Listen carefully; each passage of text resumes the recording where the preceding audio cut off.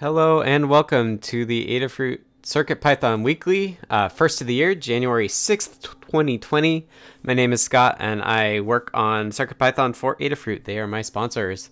This meeting, wow. Not only have I not done this in a while, but I also have a cold.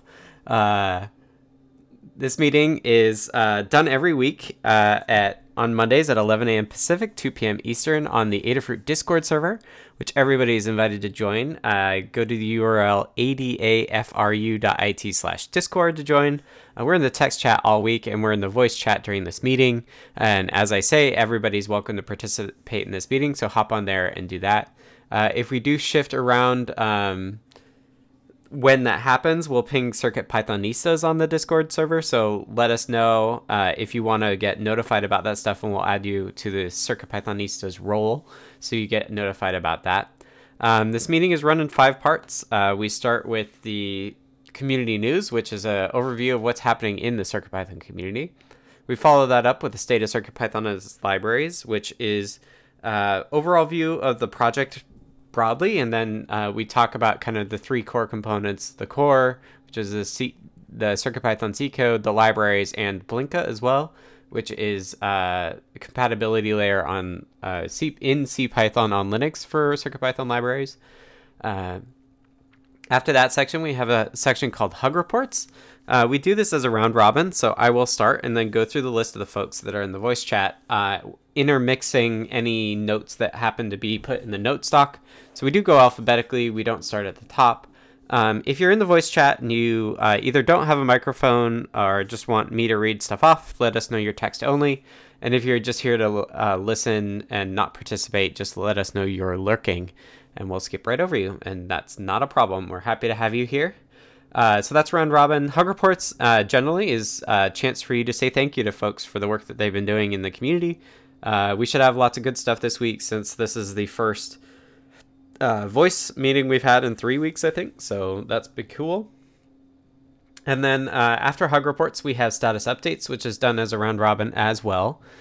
So again, let us know if you're lurking or text only. And then it's a chance for you to spend a couple minutes talking about what you've been working on and what you kind of plan on continuing to work on. That will be, it's really good to stay in sync with everybody, and it's also a great place for you to get tips and tricks on the stuff that you're hoping to do in the future, pointers for stuff, that sort of thing.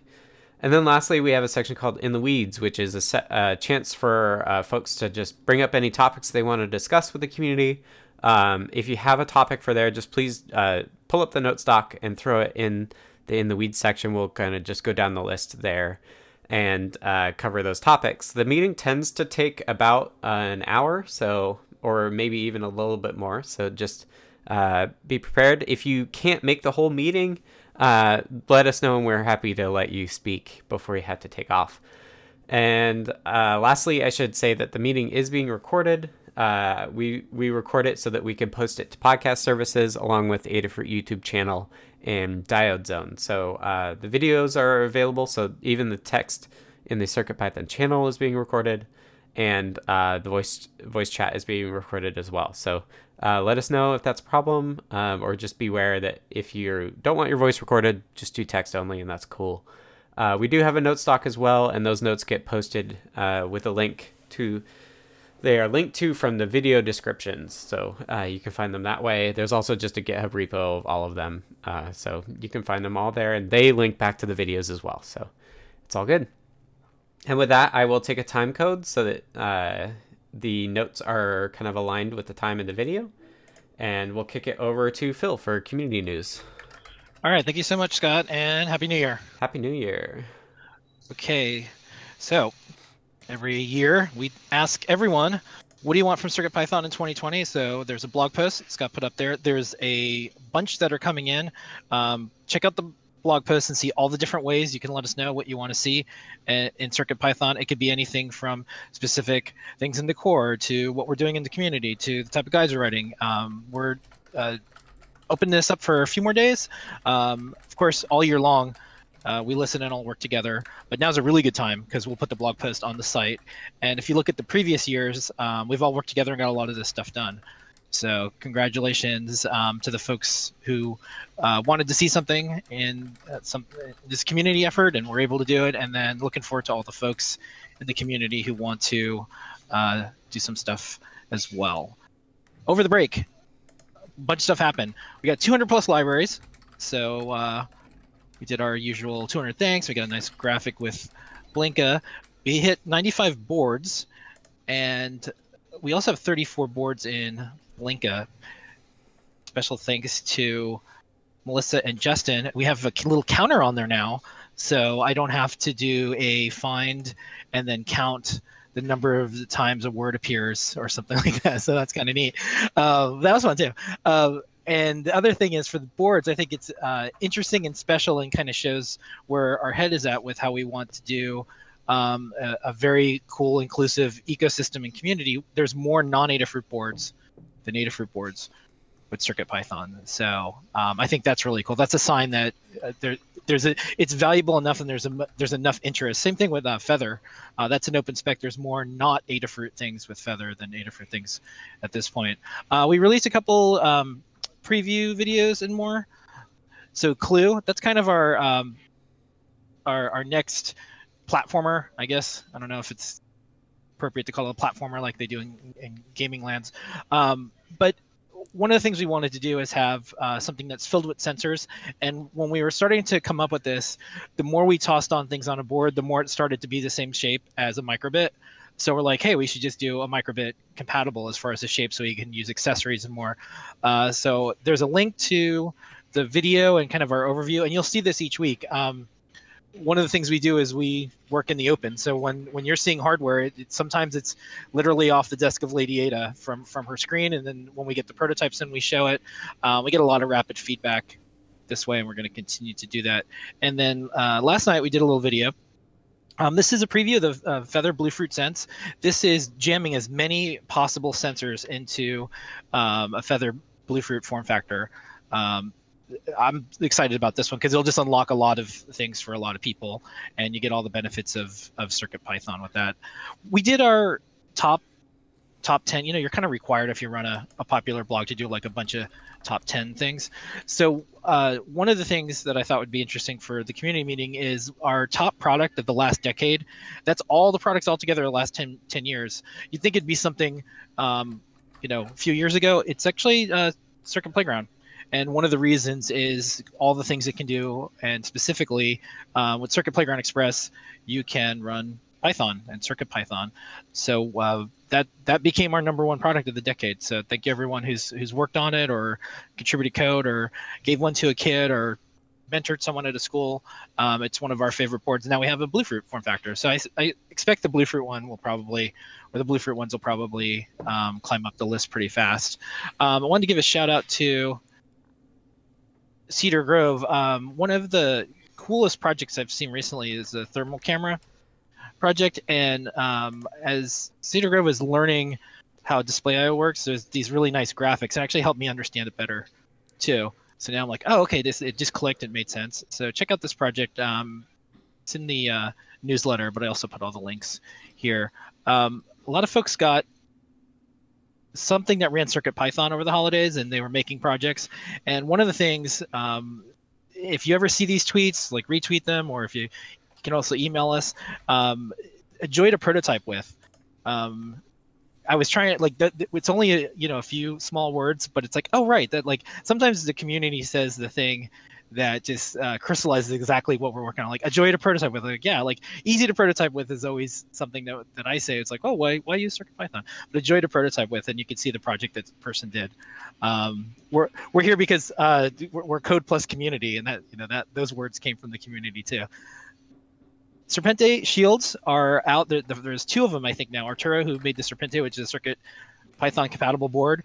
You can check out these cool little shields. I don't know if they're going to call them shields long term, but I always like it when there's a new form factor and then people are able to make the things that they want to make with it and can focus on the very neat solutions and not have to worry about things like, well, how do I get the libraries to work? How do I get all the firmware to work? How do I do all those things? Let's check that out. It's is public domain day, and the Cleveland Museum of Art, they have an open access API. You can use Python, and our actually a friend of the company, Michael Weinberg, he's a lawyer who's learning Python, did a neat Python project, and then Dan, who's in our community, immediately made a PyPortal. So with public domain day and a lot of museums starting to do this, if they have art, you can easily put stuff on screens. And I think that's one of the things that was kind of hard to do a long time ago, but now it's getting a lot easier. So if you ever wanted to have like just cool art that's just kind of playing all the time, and you want to use something that's low cost, and you know what it is, it's an IoT device that you know everything about it. It's open source software and open source hardware. It's not a weirdo IoT device that's spying on you. You can make something like this. This one, it's in the UK, but I wanted to mention anyways because Entol is a very prolific member of the community. There is the Cambridge Python meeting. It's like now, Tuesday, January, or getting close to now, Tuesday, January 7th. And Nick is going to be talking about developing developers. They usually have a recording of the talk, and I'll try to get that on the blog and the newsletters because a lot of us, we make tools for tool makers. We make Lego bricks for others to make their own things that they want to build. At Adafruit, we make a lot of things so other people can make stuff. So this talk looks interesting, developing developers. A milestone that we hit, as I wrap up the community notes, we have an unusually large number of subscribers to a Python newsletter, 7,000 people already. So it's our fastest growing newsletter. And this is all the community news that we do here each week, all the things going on, all the general Python on hardware news, from MicroPython to Blinka to just Python being used in industry and more. And so it's still taking off. So thanks everyone throughout the year sending in links and tips and emailing me. It helps. We have a pretty big net that we cast out to find all these things. But every single week there's something unique that we've never seen that someone from the community has managed to find. The draft newsletter is here. You can check it out. There's always time for some pull requests before the end of the day today. You can also get us on Twitter or here. The chip's out tomorrow, 11 a.m. And with that, Happy New Year, everyone. I'm going to go back to helping a little more run a Adafruit here. But I just want to say our promise is always to make a really cool, inclusive, open thing that's special, that's valuable for people. And CircuitPython has been a big part of that. So thank you, everybody. This is one of the things we look forward to every single week, especially all the cool projects that have been coming out of this and people being surprised how easy and how joyful it is to prototype with. And that is the community news. Awesome. Thank you so much, Phil. Thank you. All right. Let's go to the second section, which is the state of CircuitPython and its libraries. This is the section where we give kind of a objective statistics look at the health of the project. We've been evolving this recently, which is awesome. And if you have feedback on numbers you'd like to see in this section, please let us know as well. So overall, we've had... let me take a time code. The cat is upset that I'm talking, and she's jumping into a box.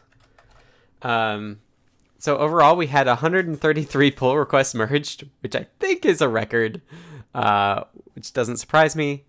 We had 14 authors, myself, Brent, Melissa, D. Cloud, D. Halbert, Philip Keller, and Hotak, D. Harada, Dishibu, Katney, Colin, Roy, Faroeen, and Hierophect. So thank you to all our authors for 133 pull requests.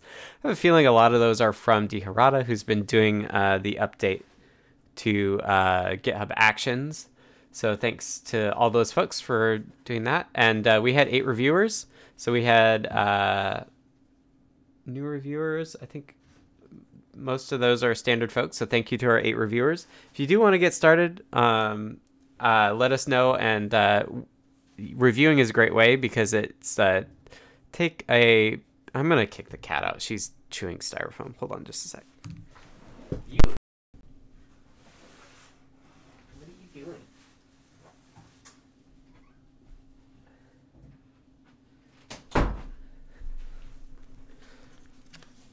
She usually tips over a garbage can when I'm talking and disturbing her, but she decided to chew on bubble wrap instead.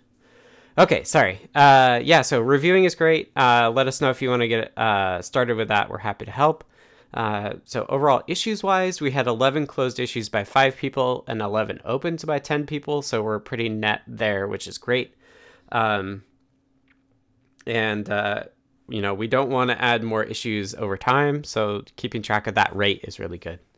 So overall, we're getting close to stabilizing 5.0 so that we can do a 5.0 stable release. We have just a couple more BLE features we'd like to get in, and then it'll just be hunting down the major bugs that we have. So please try the latest beta. I think we'll definitely try to get beta 3 out this week, and let us know what issues you have and what things you'd like to see in there, and we'll go from there. Okay, that is overall. On the core side, we had 8 pull requests merged from 7 different authors. DGloud is a new author, so thanks to DGloud. We had 3 reviewers, myself, Dan, and Lady Ada, so thanks to those folks. We have 10 open pull requests, where our oldest open pull request is 151 days, which is better than before, I believe, because we got an exciting one in, but I won't spoil it. So 10 open pull requests. Issues-wise, we had 3 closed issues by 3 people and 4 opened by 4 people for a total of 213 open issues. So we're, again, growing a little bit, and that's kind of been our jam, just adding some longer-term stuff.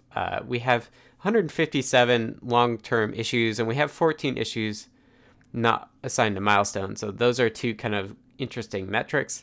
I would expect to see our issue numbers change a lot more once we're kind of feature complete on 5.0, which shouldn't be too long, as I said earlier. We have 97 total supported boards, which is an amazing number. We're almost to 100, so keep it up. In the notes, we have download stats by board. I will not go over those here. They're by board, and they're also by language. If you're curious, you can check those out.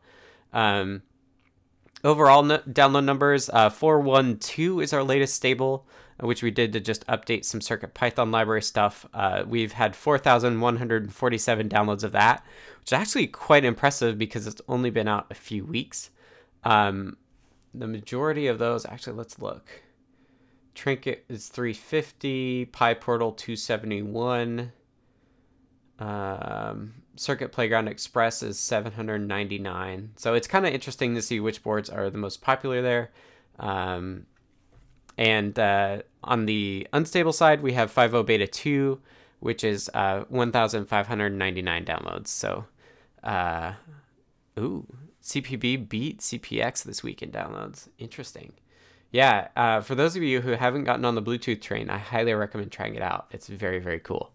Anyway, that's the state of the core. Let's kick it over to Kattni for the state of the libraries. Thanks, Scott. So, libraries this week. We had 125 pull requests merged, which, as you said, is definitely due to Dylan and his monumental move of all of our libraries from Travis to GitHub Actions. And there's still a little bit more to do there, so we're still going to see some high numbers, I think, for the next week as well. We had 8 authors. I don't recognize Philip Keller, so thank you, or Fairlene. So thank you to those 2 for joining us. And we had 6 reviewers.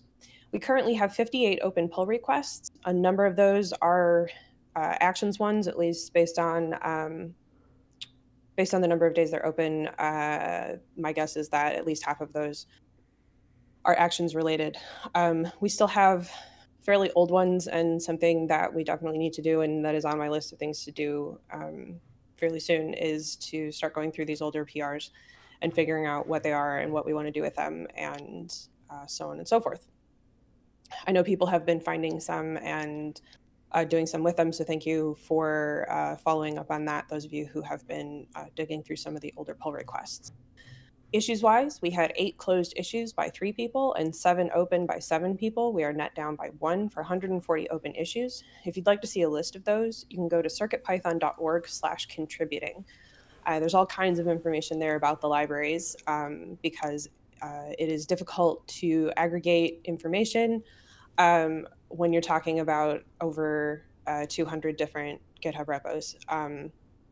So we created a section on circuitpython.org that tracks all of that. So if you want to see open issues, open PRs, and a series of library infrastructure issues, you can view all of that on circuitpython.org/contributing. And we have had 5 updated libraries in the last 7 days, no new libraries. And that is where we're at with the libraries. Awesome. Thank you, Kattni. Okay, let's kick it over to Melissa for Blinka updates. Hello. Let's see here. Okay. So for the Blinka, for Blinka, which is our CircuitPython compatibility layer for NC Python on Linux for Raspberry Pi and other single board computers, we had 2 pull requests merged. We had 1 author, me, and 2 reviewers, and we have 2 open pull requests still. One of them is just an incomplete one. The other one I'm going to be looking at this week, and 1 closed issue by 1 person and 1 open by 1 person. And there are a total of 26 open issues right now. And for PyPI downloads in the last week, there were 1,381, and the number of supported boards is 55 right now. Nice. Yeah, if you ever have incomplete ones and like the person's not getting back to you, feel free to just close it. Okay, yeah. That won't delete their branch or anything, so they can still Good point, yeah. They can still recreate a pull request. They're like really close on it. They only had like a couple files to edit, but then they kind of stopped working on it. The other thing you can do is you could just fix it if you want it in. I might just do that. Yeah. Cool. Thanks, Melissa. Yeah. Okay, Hug Report time. Hug Reports is a chance for us to say thank you to folks for the work that they've been doing in our community. Really appreciate it. The way it works is it's done as a round robin, so I will start and then we'll go through the list of the folks in the voice channel along with mixing folks in who just drop notes in the note stock. Those I will read off. If you're in the voice channel and you just want to listen in, let us know you're lurking. If you don't want to speak but you have stuff to say, just drop them either in the text channel or ideally the notes, and I can read those off as well. So that's how it works, and I will start after I find my spot and take a time code.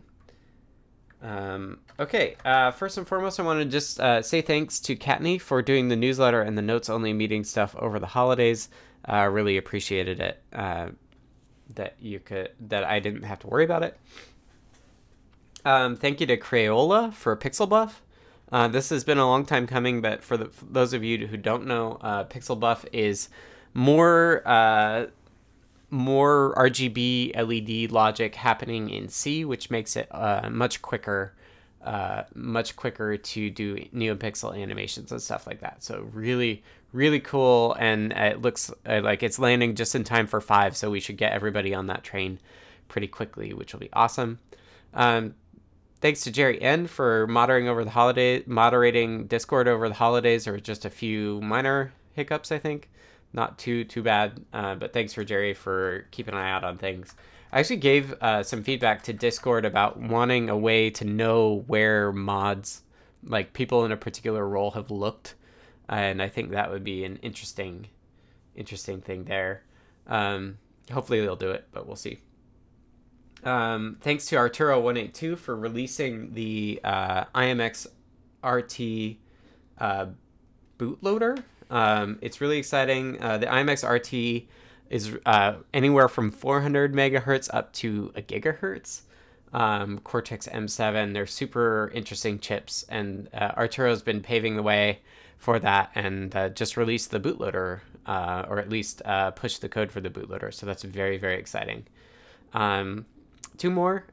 One is thank you to you, who is, or Uwe, it's German, I don't know how to pronounce it, the lead person on SIGROC, which is an open source logic analysis program.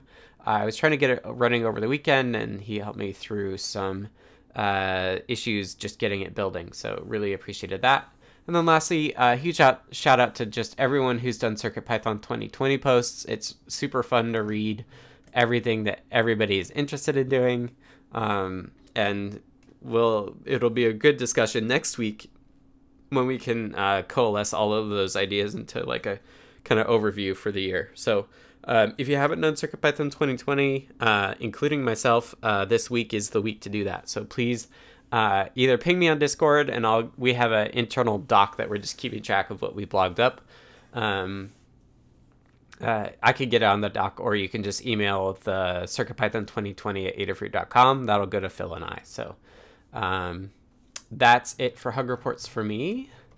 Let's circle around. And I think we're going to Android Ninja, who says... first, hug report to Hatak for getting me pointed in the right direction for BLE comms. Thank you to Luminescent Simeon for Android testing and feedback, Jerry N for Android testing and feedback, and lastly, Tanut, Colin, and Trevor, I don't know their handles, for getting me in touch and sending along assets and videos from the iOS Bluefruit Playground app. And I should just say, for those of you who don't know, Android Ninja has been taking on recreating the Circuit Playground Bluefruit app on Android because Adafruit's only done it for iOS. So we got all the resources to them to make that happen, and lots of Android Ninja has been making lots of exciting progress on that. So that's sweet. Anecdata and Anne are lurking, so let's go to Brent. Hello. I have a bunch of hug reports this week. One is for Dylan for his work on migrating Travis to Actions and forcing me to learn Actions in the migration. It's really great. I've never used it before, and I'm excited to keep using it. Carter for their Display.io guide. It was written a while ago when Scott was finishing up Display.io, but I keep coming back to it as a reference, and it's a really good guide. Jerry for his work on fixing an issue with the mini MQTT client identifier. C. Grover for their work on the AMG camera. I used a similar thermal camera that we have in the store now for the Jupyter and CircuitPython guide. You might want to take a look at it. It's actually a really powerful camera. And I'm taking notes as you go about it to figure out what I can do on, like what somebody could do on their computer, which isn't really possible on the microcontroller because you keep pushing further on the microcontroller. It's really interesting to see the differences. Everybody for writing CircuitPython 2020 post. I have mine as a draft right now, and I'll finish it tomorrow morning. I read through a lot of them. I like Jepler's time post. I learned a lot. And Stargle's thought on packaging in CircuitPython, which kind of reflects my thoughts recently too. And a group hug. Awesome. Thanks, Brent. Okay. C. Grover is text only, so I'll read it off. And C. Grover says, group hug with an extra layer of appreciation for the folks that built and contributed to Display.io. Awesome. Thank you, C. Grover. Okay, let's go to Charles. Just a group hug because I haven't been doing a whole lot, but because of family issues. So, I'm still working on my various MIDI projects. So that's nice. And I've been getting information from various people. Thank you. Awesome. Thanks, Charles. And I hope everything is okay with your family. Yes, it is. Okay. It will be. Good. Yeah. You'll make it through the rough patch. Yes, sir. All right. Thanks, Charles. Okay. Dakota's lurking, so let's go to Dan. Hi. Okay. So, as others mentioned, thanks to Roy, known as Crayola, for working on Pixel Buff, which was a huge amount of work and had a lot of connections to other things. So it was sort of hard to do it a little at a time. So that's working out really well. And we already see people who are trying it and report big speed ups. Thanks to Dylan Harada, who has submitted more pull requests than anyone else per minute. So ever probably Yep. in the CircuitPython libraries, and so that was a huge amount of work converting all the Travis stuff to GitHub Actions, and we're glad it's basically done. And then thanks to Andrew Gatherer A on GitHub, who is working on a port of a library called MicroPython ULab, which is sort of like a miniature version of NumPy with FFTs and matrix inversions and other things like that. And he's getting it to work on CircuitPython. He's working with, I'm not even sure if he's in the group, but he's working on it for the Kicksat Sprite satellite boards, which run on SAMD51. And also V923Z, who is the original author of ULab, has been very willing to consider changes to make it work with CircuitPython, like ifdefs and things like that. Okay. Awesome. Thanks, Dan. Okay. Deshipu is text only and says, hug report to Dan for help with the USB HID output report handling code. And thanks to Tan Newt, myself, for review and great suggestions for a better interface. Thanks to Shippu, and let's go to Drew. Yeah, thanks to Melissa for reviewing one of my pull requests for the BeagleBone in Blinka in pointing out some issues with it. Great. Thanks, Drew. Okay, let's go to Hierophect.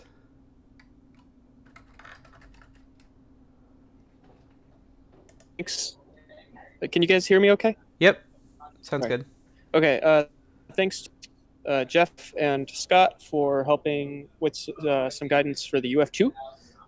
And I guess kind of in conjunction with that, thanks to the KittenBot team for getting back to me.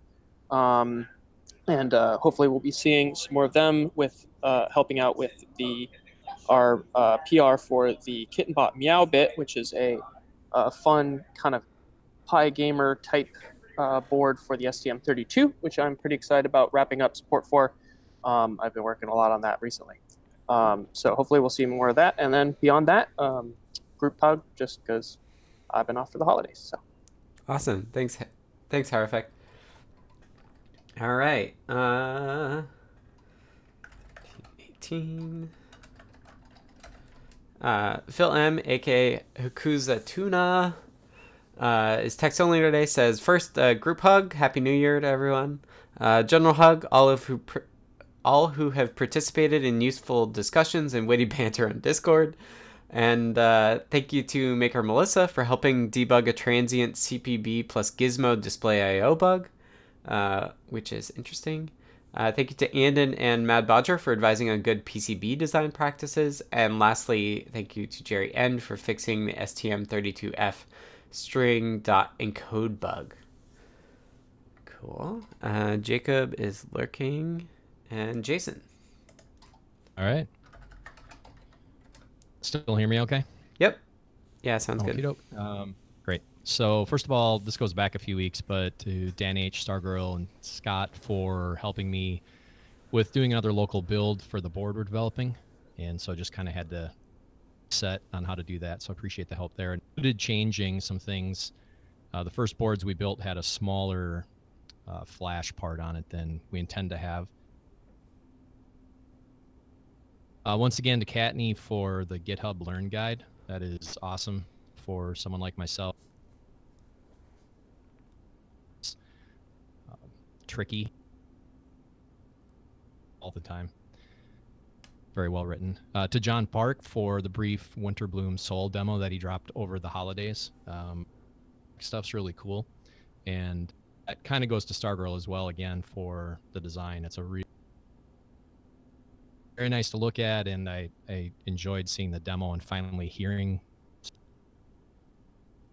part of a chain, so it's not exactly clear to me what it is. Anyway, that was nice. And then group hug. I think it just was said here a moment ago, but I always like just...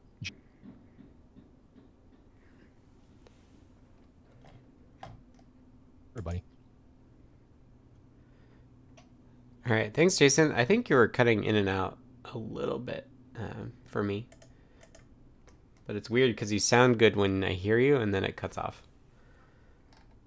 Confirm. Okay, so it's not just me. Anyway, I think we got the gist of it based on the notes. Okay, something to test out for next week. Okay, let's go to Jeff.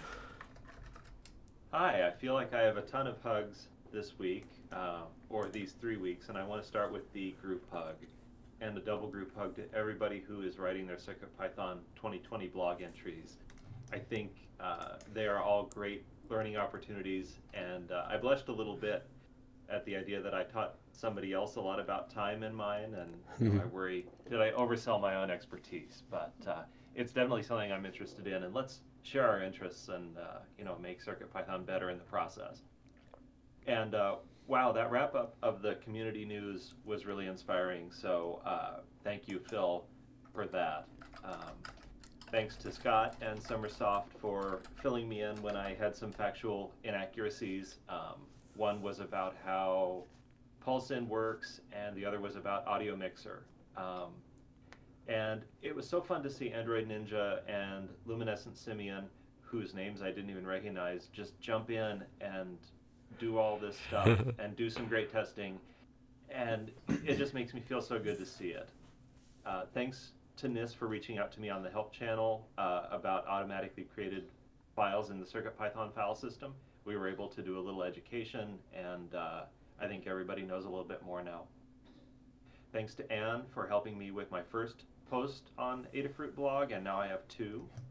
And thanks to Scott and Dan for some PR reviews, and we'll work through that stuff that you've suggested to change real soon. Sweet. Thanks, Jeff. All right, let's go to Jerry. Yeah, basically a group hug and Happy New Year to everybody. It was quite a year and really exciting to see all that's been happening. So much activity. And a special shout out, as others, to Android Ninja for the amazingly quick development of the Android version of the Bluefruit Playground app. I can't believe how fast that got done. Yeah, really impressive. Got out there to test. Awesome. Thanks, Jerry. Okay, let's go to Kattni. All right. So first and foremost, I want to say a hug report for Crayola for getting PixelBuff and PyPixelBuff merged. Super excited for fast animations. And this has been over a year in the making, I think a year and a half. It started at PyCon 2018. And so it's just amazing to finally see that put together. Tied into that is thanks for all the work on the LED animations library and for making our Christmas tree an amazing LED display, which getting that going and looking amazing was part of what drove managing to finalize PixelBuff and so on. So it all kind of works together, but a great hug report for that. I have one for Dylan for getting all the CircuitPython libraries moved over to Actions. My email box is exploding with PRs, and that is great to see. Thank you to Melissa for a super thorough review late on Friday of a PR needed. I needed it to finish up a guide. And Melissa caught a very tiny thing that could possibly have gone wrong with some of the code that I absolutely would have missed. And actually, it's been in the code for a long time and hasn't caused the problem, but it could happen. So that was very useful, and I was able to get that guide finished up. So thank you for doing that. To community moderators for keeping up with things over the holidays, especially Jerry for keeping up with things. It was great to be able to have some downtime over the holiday and know that things were taken care of. To Android Ninja for asking about the Android version of the new Circuit Playground Bluefruit app and then writing it when it turned out we didn't have it yet. It looks amazing, and that was incredibly unexpected. A lot of people say they're going to do that and then don't. So that was amazing, and thank you so much for all the progress there. And again, please let us know if you need any more help testing assets, so on and so forth. To Dan for a really helpful discussion over the holidays. And group hug to everyone writing CircuitPython 2020 posts. Thank you for your input and ideas. And a hug to everyone who has participated in CircuitPython throughout 2019 in any way, From commenting on Discord to contributing code to the core and libraries, you make CircuitPython what it is, and I'm looking forward to an even more amazing 2020. So thank you to everyone, and we look forward to seeing all of you who joined us in the last year continue, and we look forward to all the new people that will join us this year as well. And that is my hug reports. Awesome. Thank you so much, Kattni. Okay. Crayola's not here, but says, group hug, Happy New Year, Happy New Decade. Thank you to Tan Newt for his PR review. We finally got PixelBuff API changes merged. Very excited. Thank you to Kattni and Sedacious for helping me get PyPixelBuff ready to merge. And lastly, thank you to Tan Newt and Dan H for looking at the NRF soft device crashes and helping me figure out why NeoPixel Write was triggering it. And it turns out it's memory fragmentation. Okay, let's go to Melissa. Hello. Okay. First of all, hug report to Lady Eater for handling all the new issues and PR as well as how there was a lot of them.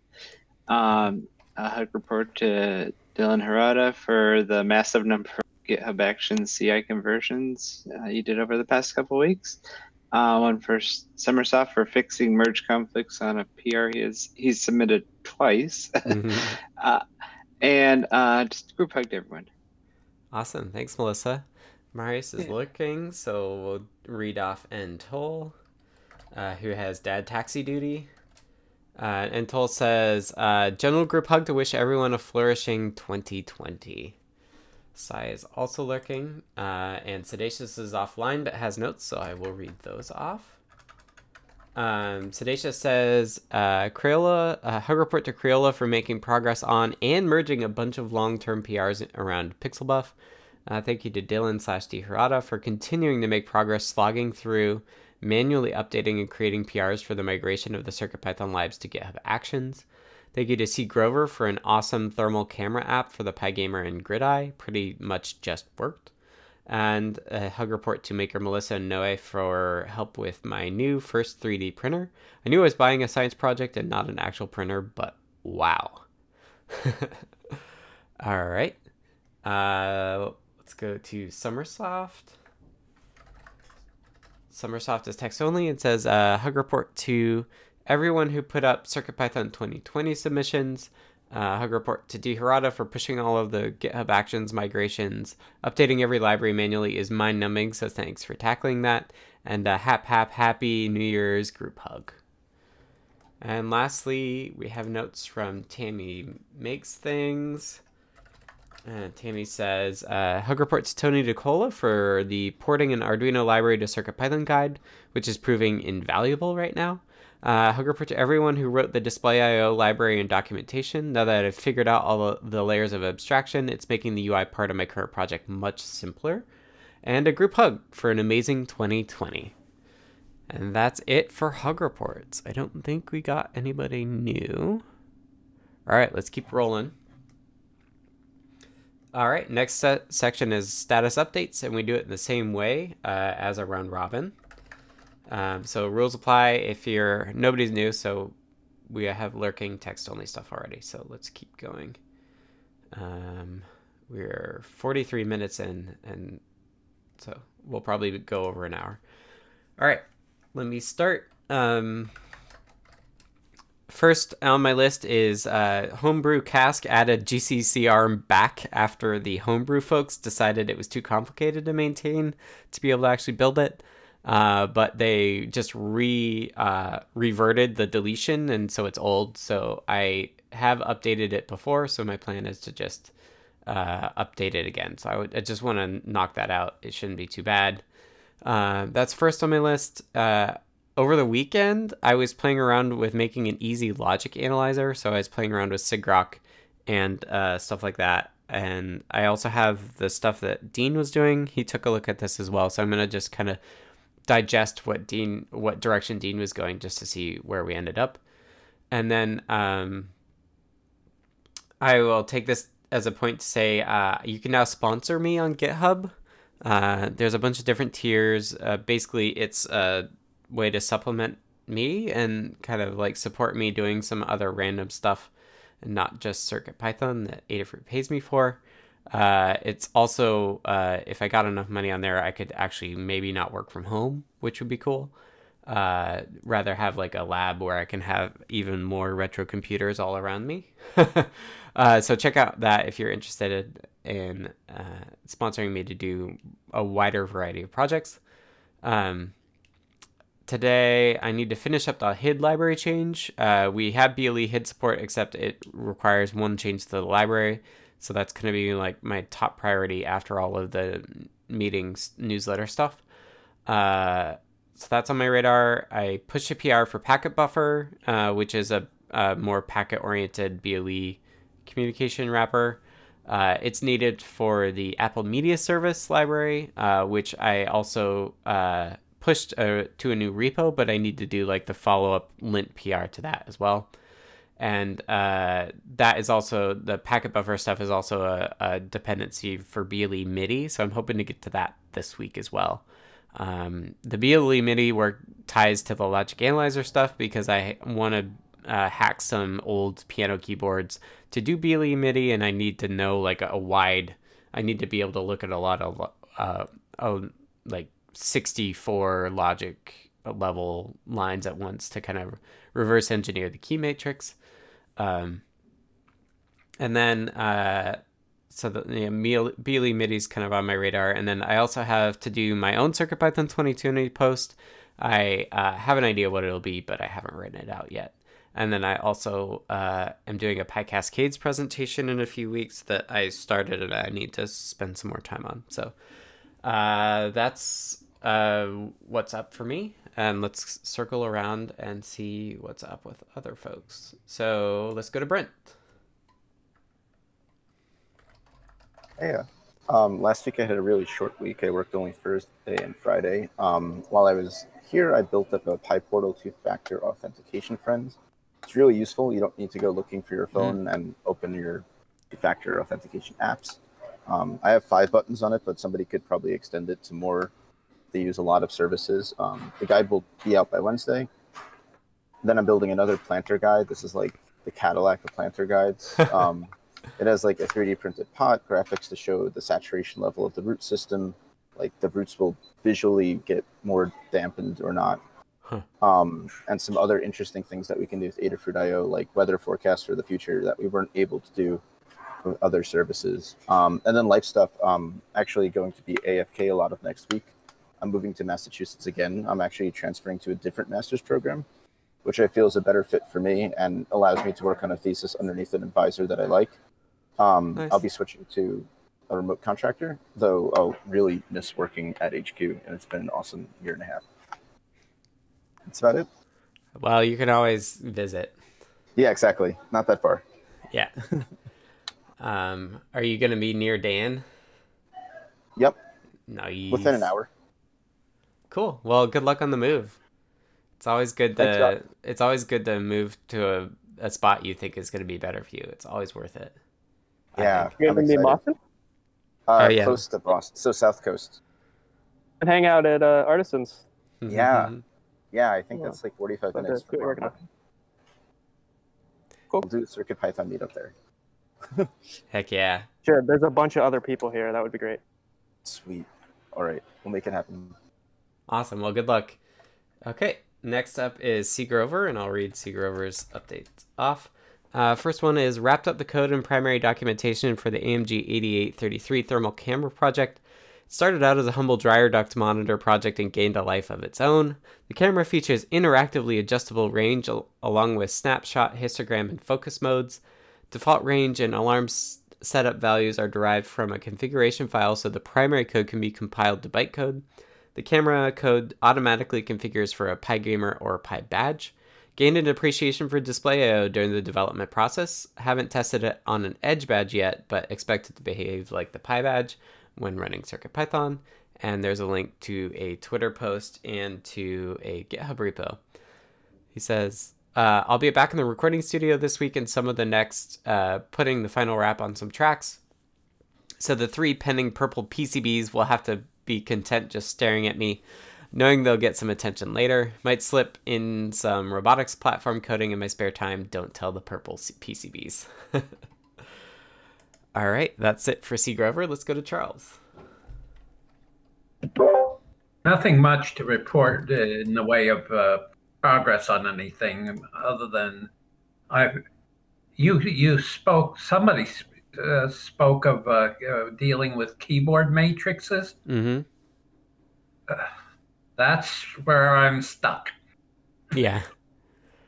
That and I'm trying to also, another thing that I eventually am going to have to do is create drawbars for my Hammond B3 emulation.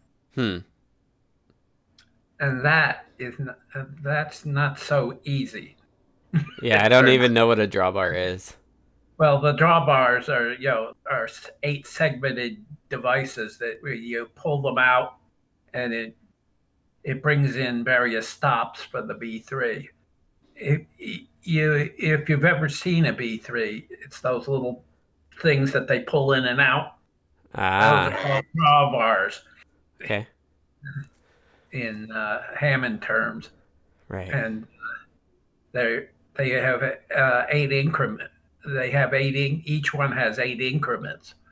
I'm trying to figure out how to translate that 8 increments into something that I can then translate into a MIDI controller. Right. Does it actually, is it a smooth pull? Because if it's smooth, you could just do like break beam IR. I think it's I'm trying to find somebody who has a B3 so I can actually see the feel right of what it is, what they're supposed to be, so that I think it's 8 clicks. 8 individual detents. Right. Because I've watched a number of videos of people playing, and when they pull them, it's like you can hear the click. So that tends to lead me to believe that there's notches. Right. Somehow. Yeah. But when I figured this out, I've got all of the I got the frequency listings for and what each stop does. Right. Neat. There's a Hammond wiki that had a page that was an absolute jackpot. Nice. Thank you. Good luck and have a good new year. Thanks, you too, Charles. Okay, let's go to Dan. Okay, so the biggest news is that over the weekend, Friday and over the weekend, I wrote all the code to do BLE bonding and then got it to compile, and I'm just about to start testing it, but I haven't even tried it in any way yet.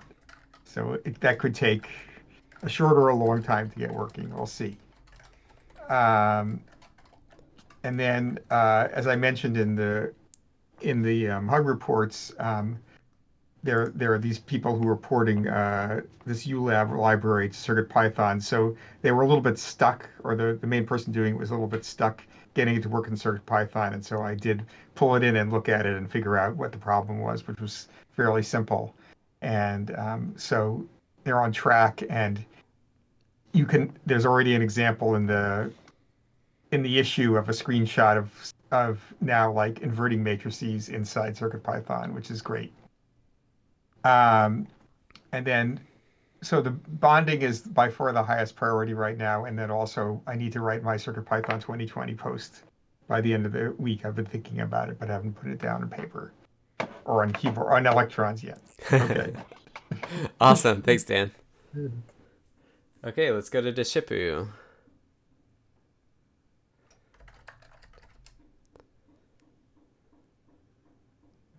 Am I supposed to read it off? Okay. For some reason it says Deshipu and then in parentheses Deshipu again, so I thought maybe he wouldn't. Okay. Deshipu says, first 20 Pew Pew M4s arrived today, sending them to testers. Second, the caps lock USB HID handling mysteriously stopped working for me, and then investigating that. And lastly, exploring the UF2 bootloader config, more in the weeds. All right. Thanks to Deshipu, and let's go to Drew. Yeah, I just started looking at it. I had not looked at it in a couple of weeks, but had been trying to add PWM support for the BeagleBone. It's already been added for the Pocket Beagle, and had a pull request that Maker Melissa pointed out some issues with. So looking at that again, trying to resolve that, and push a commit that we can then merge. And that's all. Awesome. Thanks, Drew. Okay. Let's go to Hierophect. Ooh. So this past week, kind of a short week for me too. I've been working on a PWM issue that was only occurring on optimized builds of the STM32 port. So I fixed that, but it's now making me think that I probably need to do a big stability pass of most of the modules on STM32, just to make sure that they actually all are, work well in an optimized context. So I'm going to spend a little bit of time on that this week. I don't think it should take too long unless I turn up some more bugs, but at least I've got a good idea of what those could look like now. So hopefully wrapping that up pretty quick. I worked a bit on the Meowbit bootloader UF2 settings, which is coming along, but not totally done yet. You can flash the Meowbit bootloader out of the box, which is great. But I'm not getting USB enumeration yet. So I'm chatting with the KittenBot team, the people who make the Meowbit, about that. And hopefully we'll be able to get over that. There's also some kind of tricky Meowbit issues that regarding the memory and the screen. So Flash and Display I/O do not play well together when they're running at the same time. Right. So maybe not taking a look at trying to make those work well together. If not, trying to figure out some way of having an internal file system so we don't have to worry about it. It's a bunch of trade-offs, so a little bit tricky. And then I guess lastly, I've been chatting with prepping for CircuitPython 2020. I've been chatting with my friend Don here, who uses CircuitPython much more as a user, as opposed to me, who mostly just uses it as a developer. We've been talking about some scientific applications of CircuitPython and how a lot of people in his network are using it. So we're thinking about putting together a joint post on Power, so working a little bit on that. And then beyond that, just a bunch of probably optimization and trying to fix every issue that's associated with 5.5.0. So yeah, that's it for me. Awesome. Thanks, Hierophect. Okay. Hakuzatuna is text only, and I'll say, I'll read it off. Actual work is the Adafruit CircuitPython Sphero library development. It says, dug out my Sphero collection and mapped the BLE complete name feature to robot type, and worked on BLE connection and what to do from a user input perspective if multiple robots are available. Distractions, job hunting is number one. CPP gizmo bug where a long loop to implement the netlogo forest fire code in CircuitPython runs for a random length of time before dying. Issue opened and Maker Melissa is helping, trying to figure out next analysis steps. Also designing a breakup board using the AS3935 lightning detector to detect lightning. Actually figured out circuit design and bomb creation, still have some circuits to design, and then I'll have a board built. Massive temperature and pressure sensor comparison. Final 4 boards arriving today, so I have at least one of every sensor Adafruit makes. CPU temperature monitor and Adafruit I/O, and lastly, helping some new Discord users with how do I questions and advising folks in machine learning. Okay, Jacob T is lurking, so we'll go to Jason. All right, I'm back. Can you hear me now? Yep. Cool. Yeah, that reconnect worked, so. Good. So we are busy trying to get this latest board we're developing up and running, the Evo M51. It is running. We've got a handful of prototypes. It's working with Arduino. It runs CircuitPython. We're working on finalizing what the details of how the SAMD will interact with the FPGA and what that's going to look like. That's up and going. Actually, Max Maxfield wrote a nice little piece late last week that I didn't And over the holiday there, my wife has this ruggedized, like this big heavy duty flashlight that looked like it was about the right size. If you took the front end off from it, that would fit a TFT gizmo. And oh, you're still getting cutouts. Okay. Well, I'll just keep talking, and I don't know what's going on my side. Must be having problems. But anyway, I pulled apart her flashlight, used it for a TFT gizmo, and was a big hit at the New Year's Eve party. All right, thanks. I'm sorry about that, guys. No, it's weird enough that it might just be you pausing. Oh, some really? of it, Yeah, like. So just, I would recommend just like go back and listen to it and just decide whether it's actually weird or not. Yeah, that's strange. All right, well, my apologies for bad audio. I'll do something different. I mean, for the next audio week. sounds really good. It's just when it cuts out, we can't hear you at all. Okay. But yeah, thanks, Jason, and that's excited for the Evo. It'll be neat. Yeah, thanks. It was fun to be able to kind of evangelize CircuitPython with some of the engineering students out at our house. Cool. And so they were pretty excited about that. Yeah, it's cool. Awesome. Yeah. Well, I just hope we'll keep growing this year. Okay, let's go to Jeff. Hi again. So during the break, I did a lot of work on JetPlayer. It will now play all weekends without lockups or errors running out of memory. That led, I wrote several pull requests in the weekly, in the document, but I think it's one big ball of pull requests.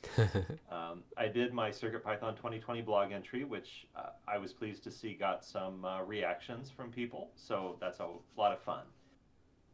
And just out of randomness, I was working on the documentation of Adafruit Seesaw Python module. I added the ability to do pull downs, which was always enabled in the hardware. It was enabled in kind of the generic interface, but it was missing in the class which is compatible with digital in-out. And I converted the firmware build to GitHub Actions because why not? And all this is related to wanting to use KMK, which is a CircuitPython package for implementing keyboards with a Seesaw to do the I/O for at least half of the matrix. This week, I'm starting to look at Audio Mixer, and I'm seeing some weird stuff, and I haven't fully characterized it yet. Some of the initial things I said on chat were not fully accurate, but what we'd like to do is get Audio Mixer just for one stream to do volume control of MP3 playbacks for JetPlayer.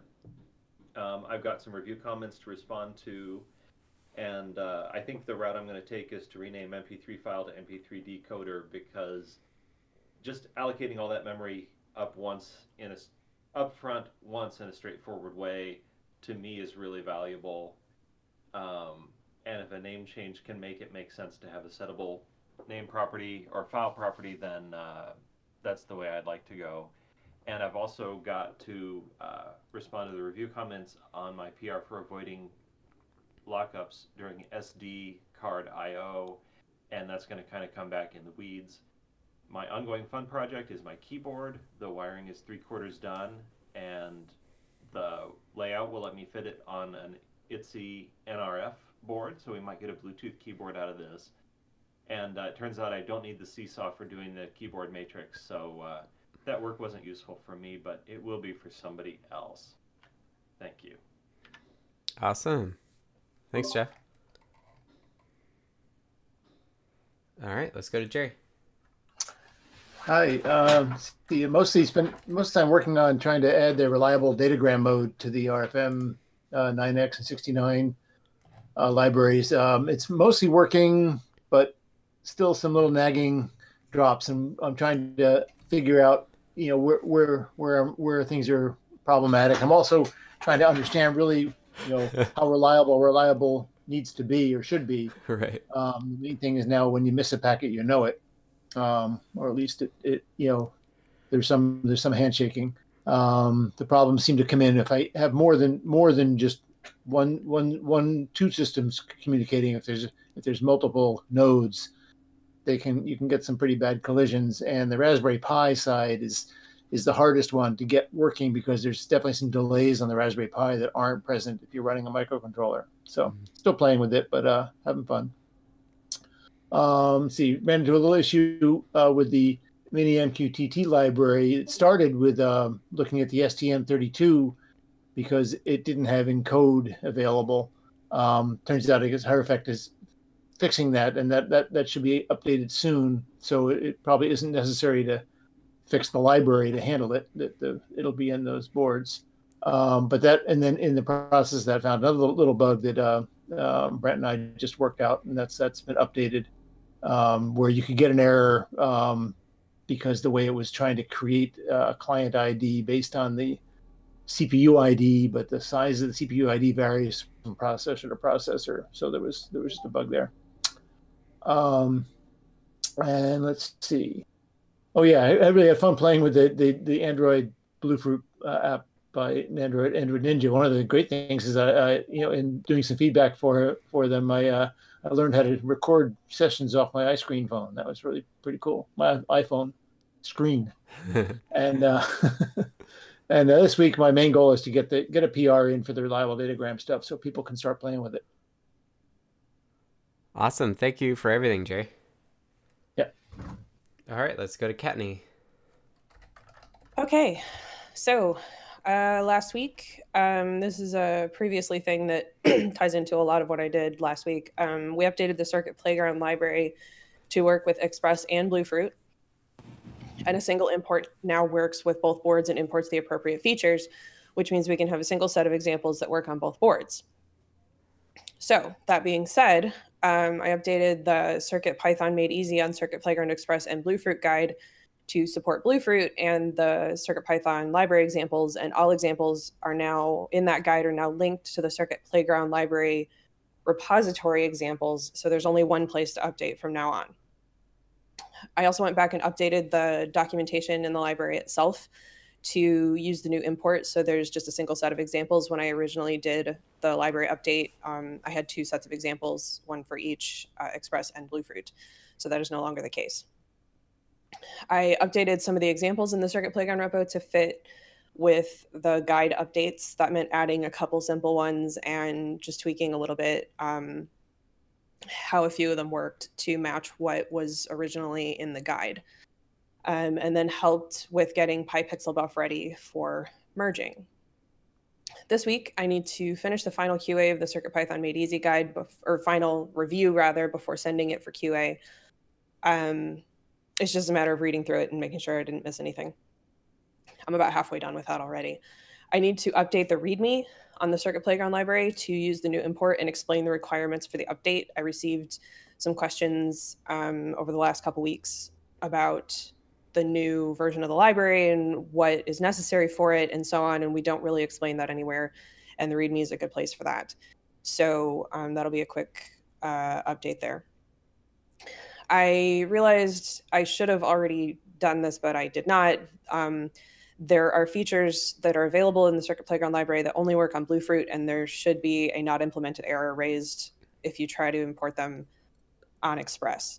So I will be updating that. I don't expect that we will re-release, or that I don't expect that we will update the frozen version in 4.0 or 4.1. But obviously we can get it into the 5.0 updates as we go.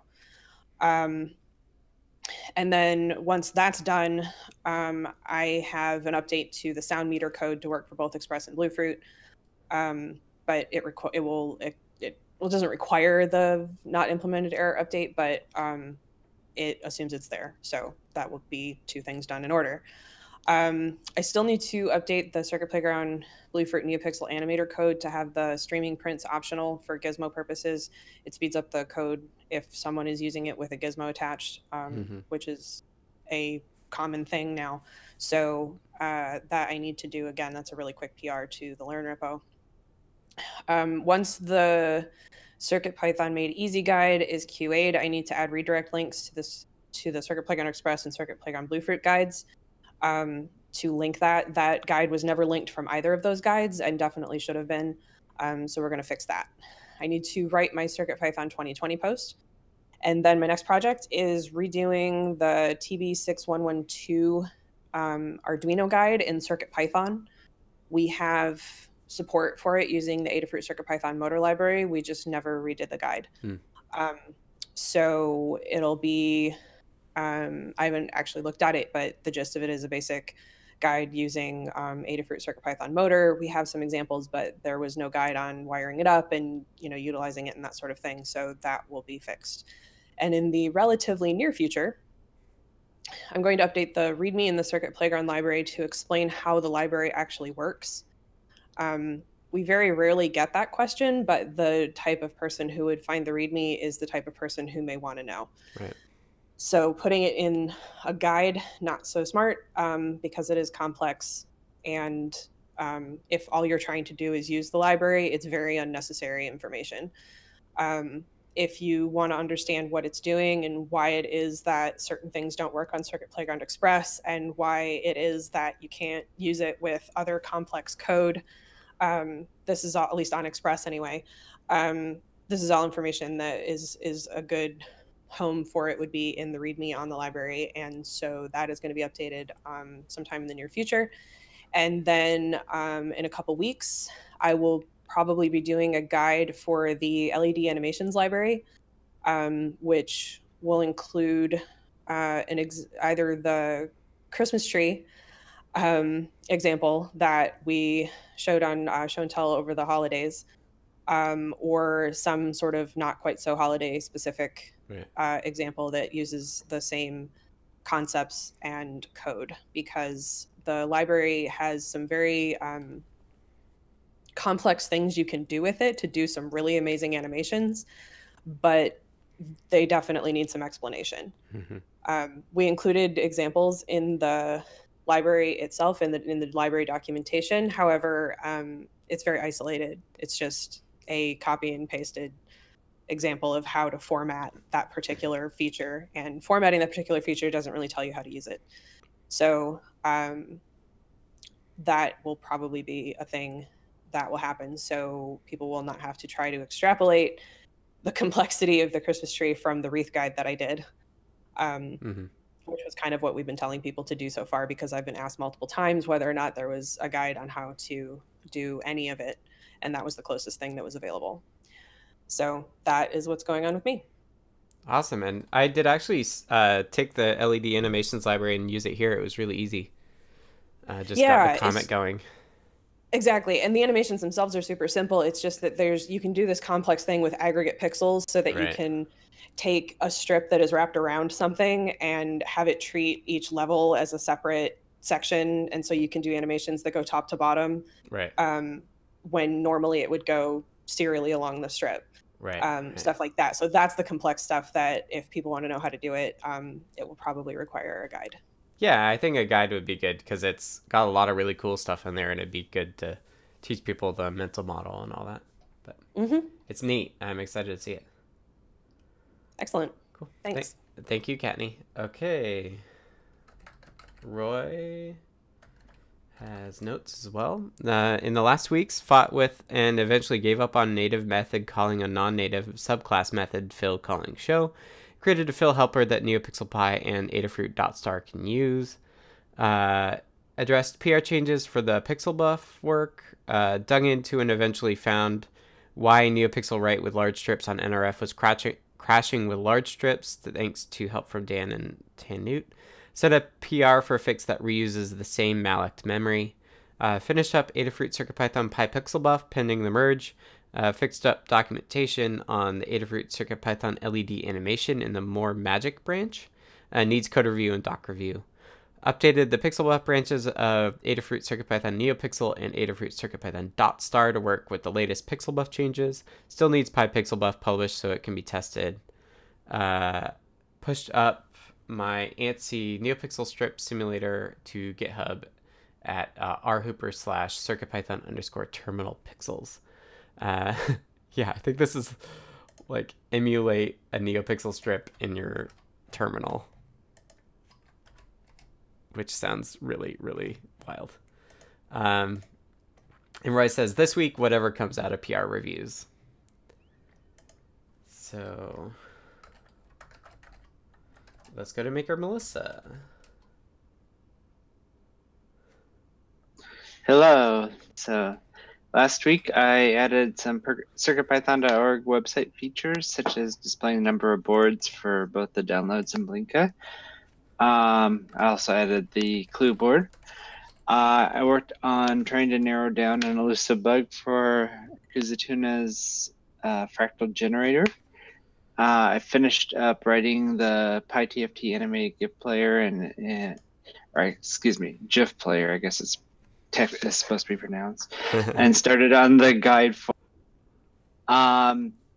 I started working on the HT16K33 updates and added the setDigitRaw function to be able to create custom characters. And I got my Onion Omega 2 set up for adding Blinka and updated the requirements to not install a couple items that were blocking the installation on this platform to this small memory footprint. And so I was able to test out a PR for the platform detect and got that added. This week I'm gonna finish writing the animated GIF player guide. It should be pretty quick. I'm gonna test out Summersoft's PR for Ubuntu on the Raspberry Pi 4, and I'm gonna write my CircuitPython 2020 post and continue updating the HT16K33 library and guides. Awesome. Thank you, Melissa. Yeah. Okay. Marius and Sai are lurking. So Sedacious is offline, but I'll read it off. Sedacious says, did a bunch of PR reviews for Dylan's Actions PRs. The unsung hero, I think. Editing the MCP 4728 guide to do a better job explaining and giving examples of using VREF. Worked on adding some Arduino libs to Actions. Got Octoprint set up with a nice touchscreen. Bed leveling issues convinced me to get a auto bed leveler. And next is more driver work. All right. And after that is Summersoft. Summersoft says, last week with Cookie Cutter, fixed an issue with GitHub Actions files being parsed as Jinja templates. Thank you for that. Fixed it for myself. Wrote some tests that will build from the Cookie Cutter, so issues like the above can be caught during PRs and pushes, which is cool. Adafruit Python platform detect fixed merge conflicts after some other PRs were merged and retested non-Raspbian detection on Ubuntu server 1904 and 1910. Rosy Pi, red. Security and authorization techniques are hard to get a solid grasp on, especially in edge case designs. This week, more reading and likely some more reading. So thanks to Summersoft. And next up, we have notes from Tammy Makes Things. Tammy says, last week, ironed out almost all of the UI code for my current project, save one remaining issue. I think it has to do with global variables. Once I sort out what's wrong, I'll document it in case other relative newbies trip over the same issue. Began the work of porting the Arduino Max 3010X Pulse Aux sensor library to CircuitPython. Several companies, including SparkFun, make breakout boards for the sensor. In order to keep things simple and standard, I'm going to develop and test with the Maxim MaxRef DES 11.7 reference board because it's standard and available for under $20 from DigiKey and the other usual places. The interface is I2C, so the various other boards should work too, but I want to minimize hardware variation as much as I can. And set up a Medium publication for blogging things, which is medium.com/tammy-makes-things. This week, continue work on the Max 3010X library port. I want to get the basic library stepped out and confirm that it can talk to the sensor okay. Goal is to have V1 of the port done and V1 of my current project show and tell worthy by the end of February. The sensor module provides an interrupt line. I'm trying to determine if my implementation uses that for anything. If not, I'd like to see if I can make the sensor connection via Stemma. Fix the one remaining bug in the UI code for my current project, so the only remaining dependency it has is on the Max 3010X library. Note, I may also change the hardware configuration from PyBadge plus sensor to CPX plus TFT gizmo. And last up, write a CircuitPython 2020 blog post. And that is it. We are through status updates. Awesome to hear what everyone is working on. Thank you to that. And let's go to In the Weeds. In the Weeds is a chance for us to talk about any issues that have come up. We've got 2 in here. If you have other issues you would like to talk about, please drop them in the notes. We are a little later than we normally are, but it's also because we're coming back from a few weeks off. So no worries. I can keep going so we can get through all this. So first and foremost, let's kick it over to Jeff. Hello. So there is this PR where there's a wide variety of ways that you can lock up CircuitPython if you are performing I/O to the SD card, and then within the background tasks, you try to do it again. So for instance, if you are listing a file system and trying to play back an MP3 file, it locks up. And alongside this, I've been looking at, well, how long do I/Os to the SD card even take?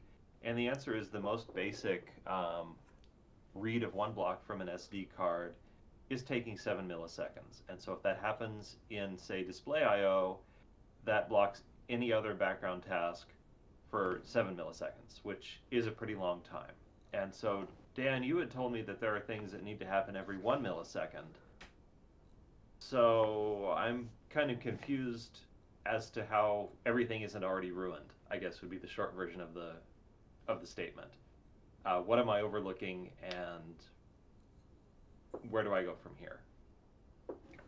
So yeah, that's a good question. I don't know why using on-disk bitmap in the background isn't screwing things up. It might be because it is, but it doesn't happen very often. Right, and I didn't look, for instance, whether it's throwing timekeeping off, which is the thing that we see when it might well be. Yeah, it might well be because of that. But I mean, the way, since we don't have any operating system, the only things that happen asynchronously are interrupts, or this business when we run.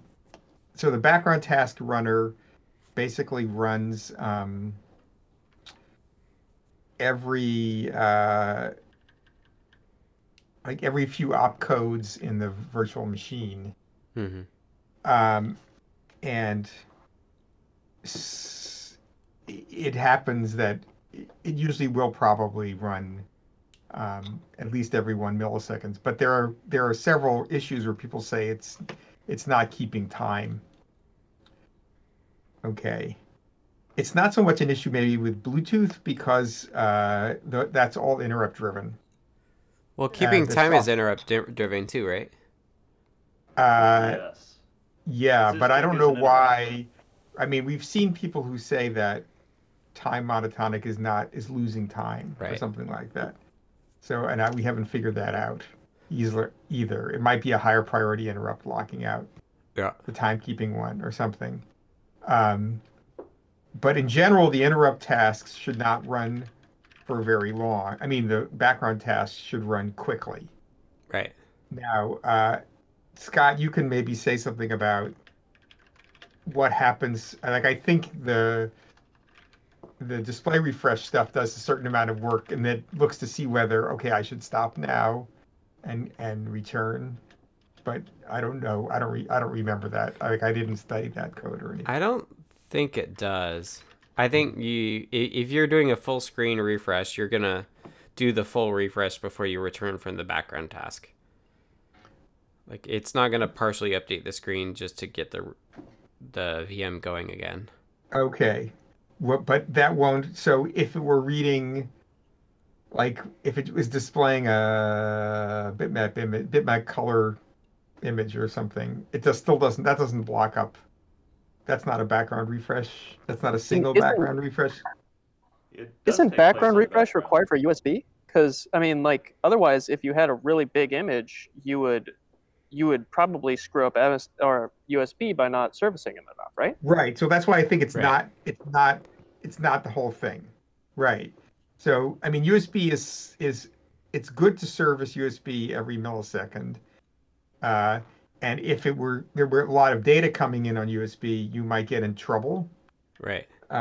if you weren't doing that because the buffers would fill up, but maybe it doesn't happen that often. So the short answer, I mean, because USB requires polling, it's not this interrupt. The USB tasks have to run by polling, not by interrupts.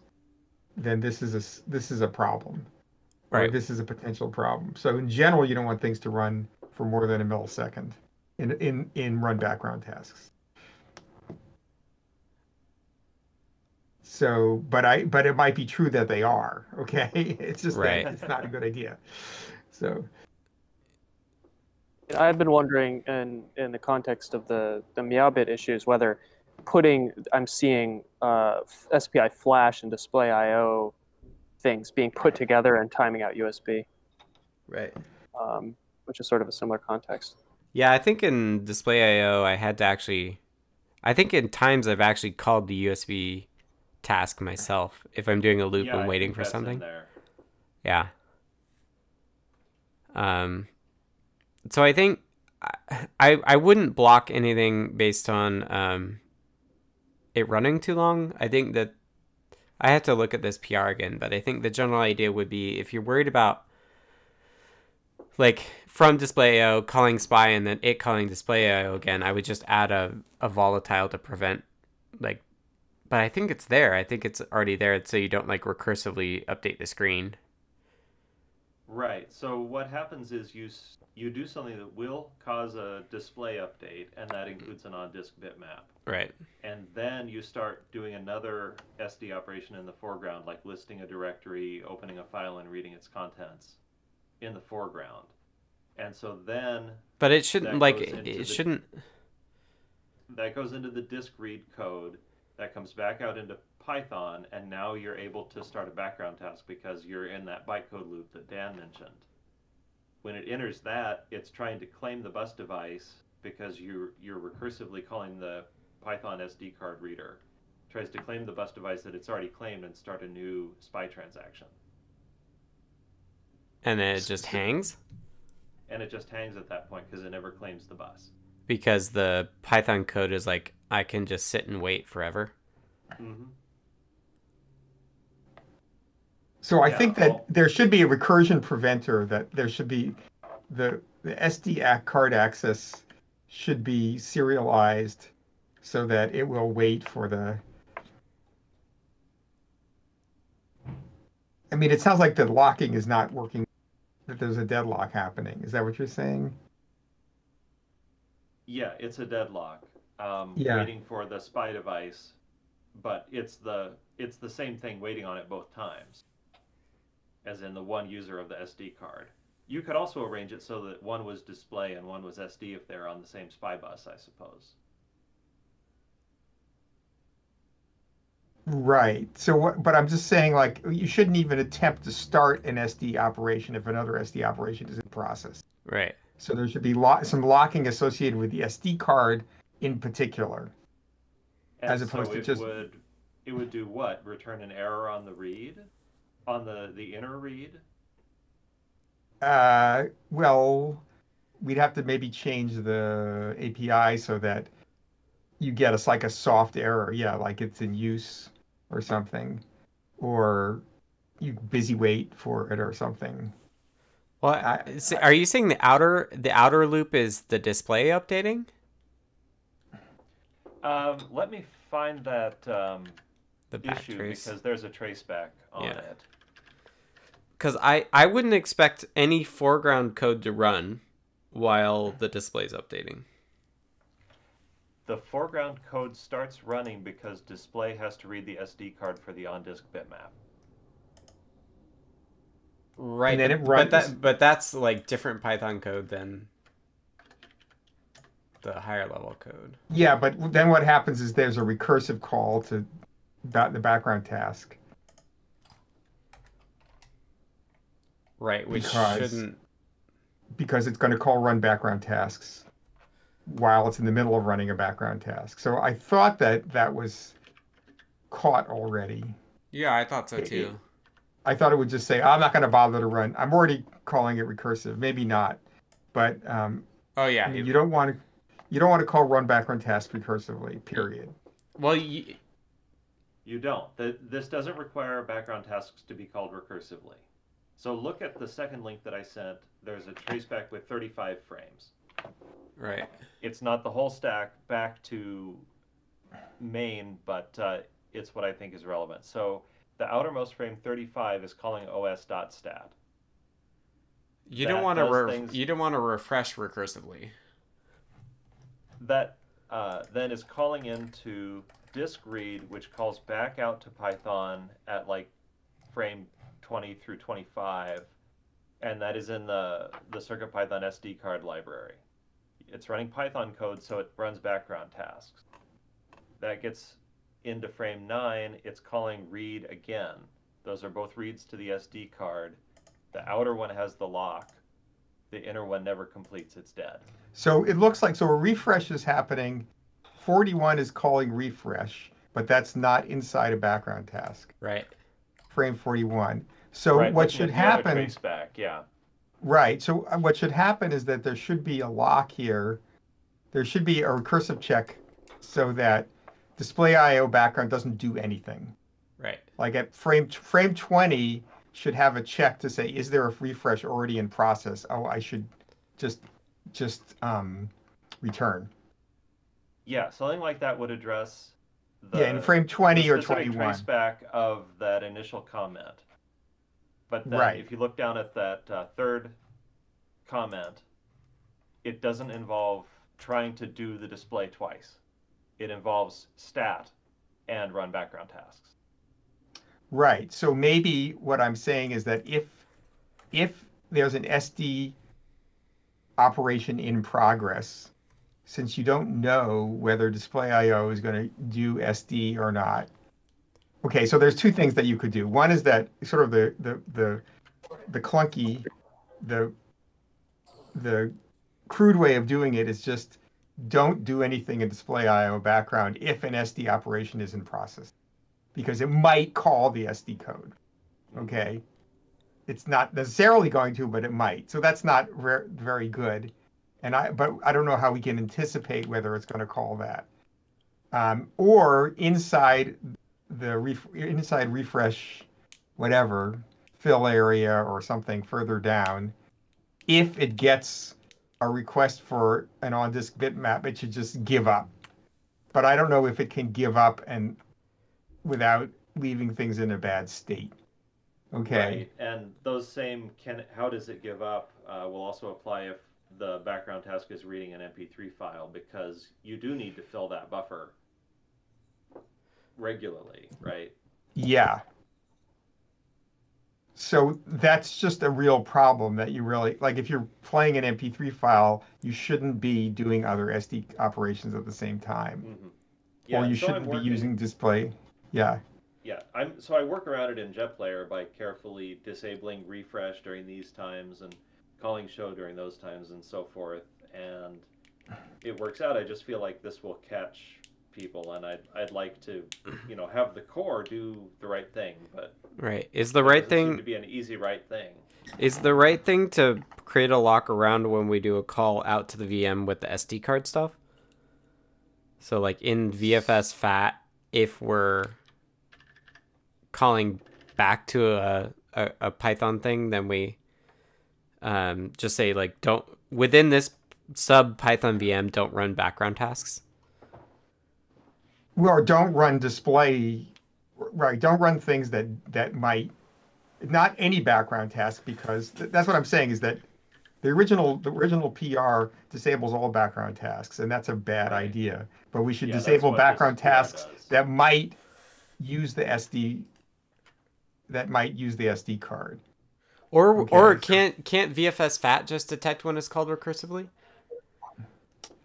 Yeah, but then it would just fail, and then what would happen? Then that would screw up. You'd be getting an error inside display IO. I'm kind of sick of having this recursive VM stuff. Yeah. Like, I would totally be okay just swapping out for a native SD card support. Like, this is the only case where we have to run a VM while the VM is running. Right. I agree with that. I mean, It's and a pain in the ass. Right. And I was So- hoping, I was like, it was sort of on my long-term agenda Right. to take, and in fact, there was the idea is, well, why can't we use the Arduino library or the SDFAT, the C SDFAT Arduino library. Right. But when I looked at that, it was like there was a lot more code in there having to do with the file system, Right. which we have a fine file system. We don't need to substitute the file system stuff. What we need to substitute are the basic block read layer. write stuff. Right. Yeah. And so I didn't see an easy way to factor that out. Right. Or it wasn't sort of separable from the rest of the SDFAT library. I didn't look at it for very long. Yep. So maybe it is. But I agree. I mean, it's neat that the way that they did it in the MicroPython, because you can have any block device. Right. But it's also not neat because it has these terrible problems. Okay. Right. Although I was on the verge of, and now I understand something a little more about why the code is structured that way.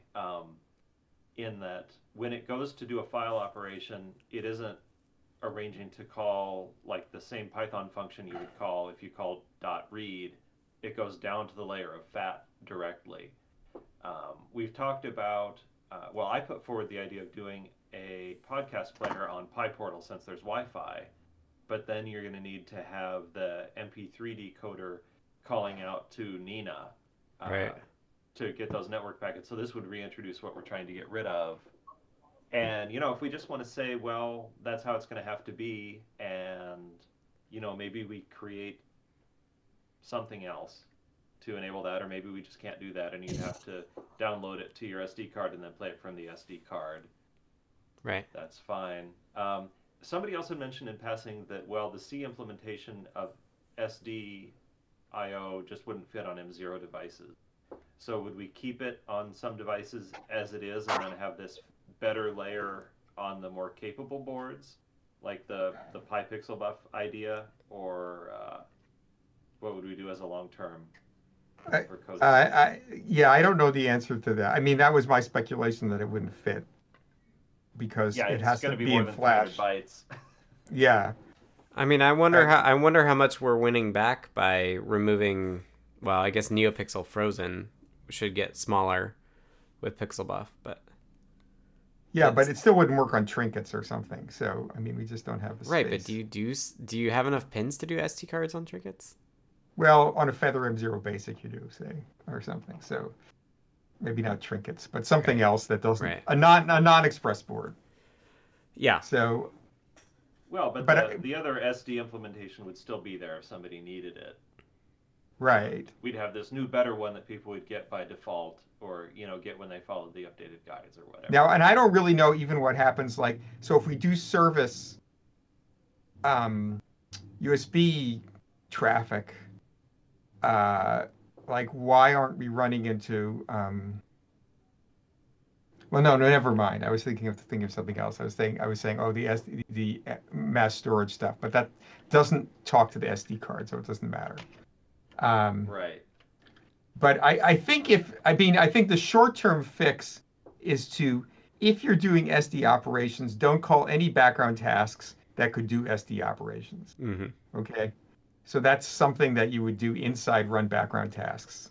Okay, so something that moves the check down from every background task to display and to specific background audio. tasks. Right. Yes. Right. Would be much more acceptable. Yeah. Right. That's fine with me. And that's a substitute in the short term. In the long term, we add an RTOS. Okay, so that doesn't help us with the VM. Oh, that doesn't help us with the Python VM side of it.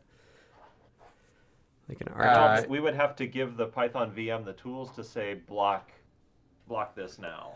Right. Whatever this is. Right. Yeah. I mean, it has to be a complete rethink of the tasks. Yeah. Of task scheduling.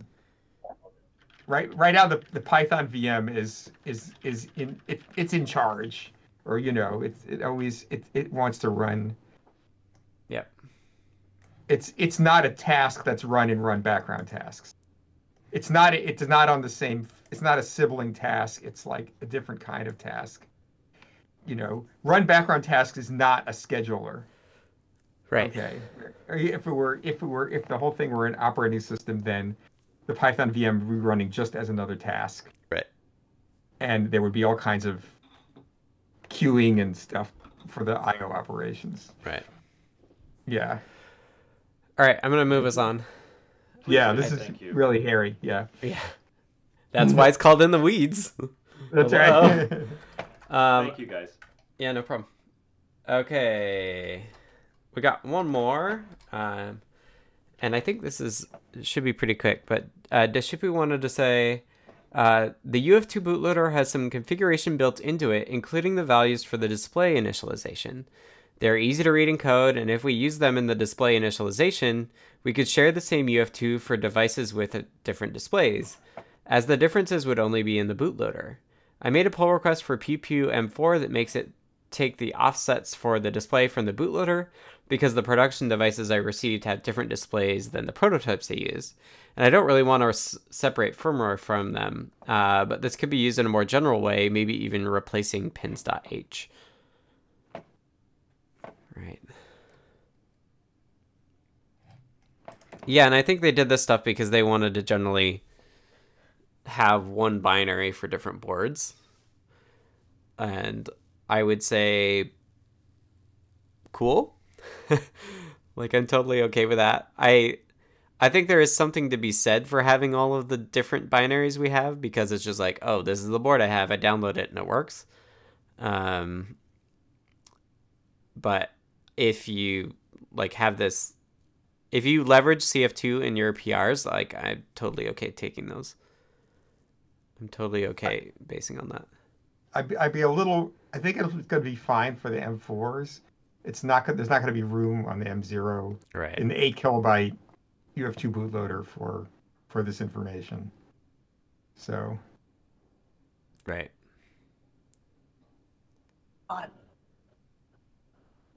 An account on the Discord. What, Lucian? Because we're starting a CircuitPython meetup. Are you talking to me? Huh? I don't understand what you're talking about.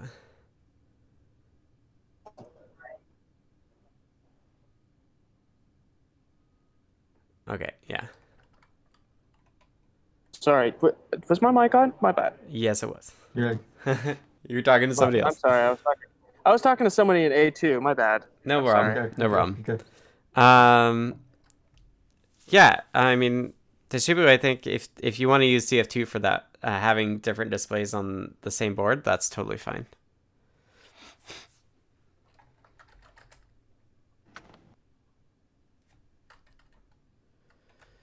All right, I'm gonna wrap us up. That's it. CF2 is a good option for folks who need it.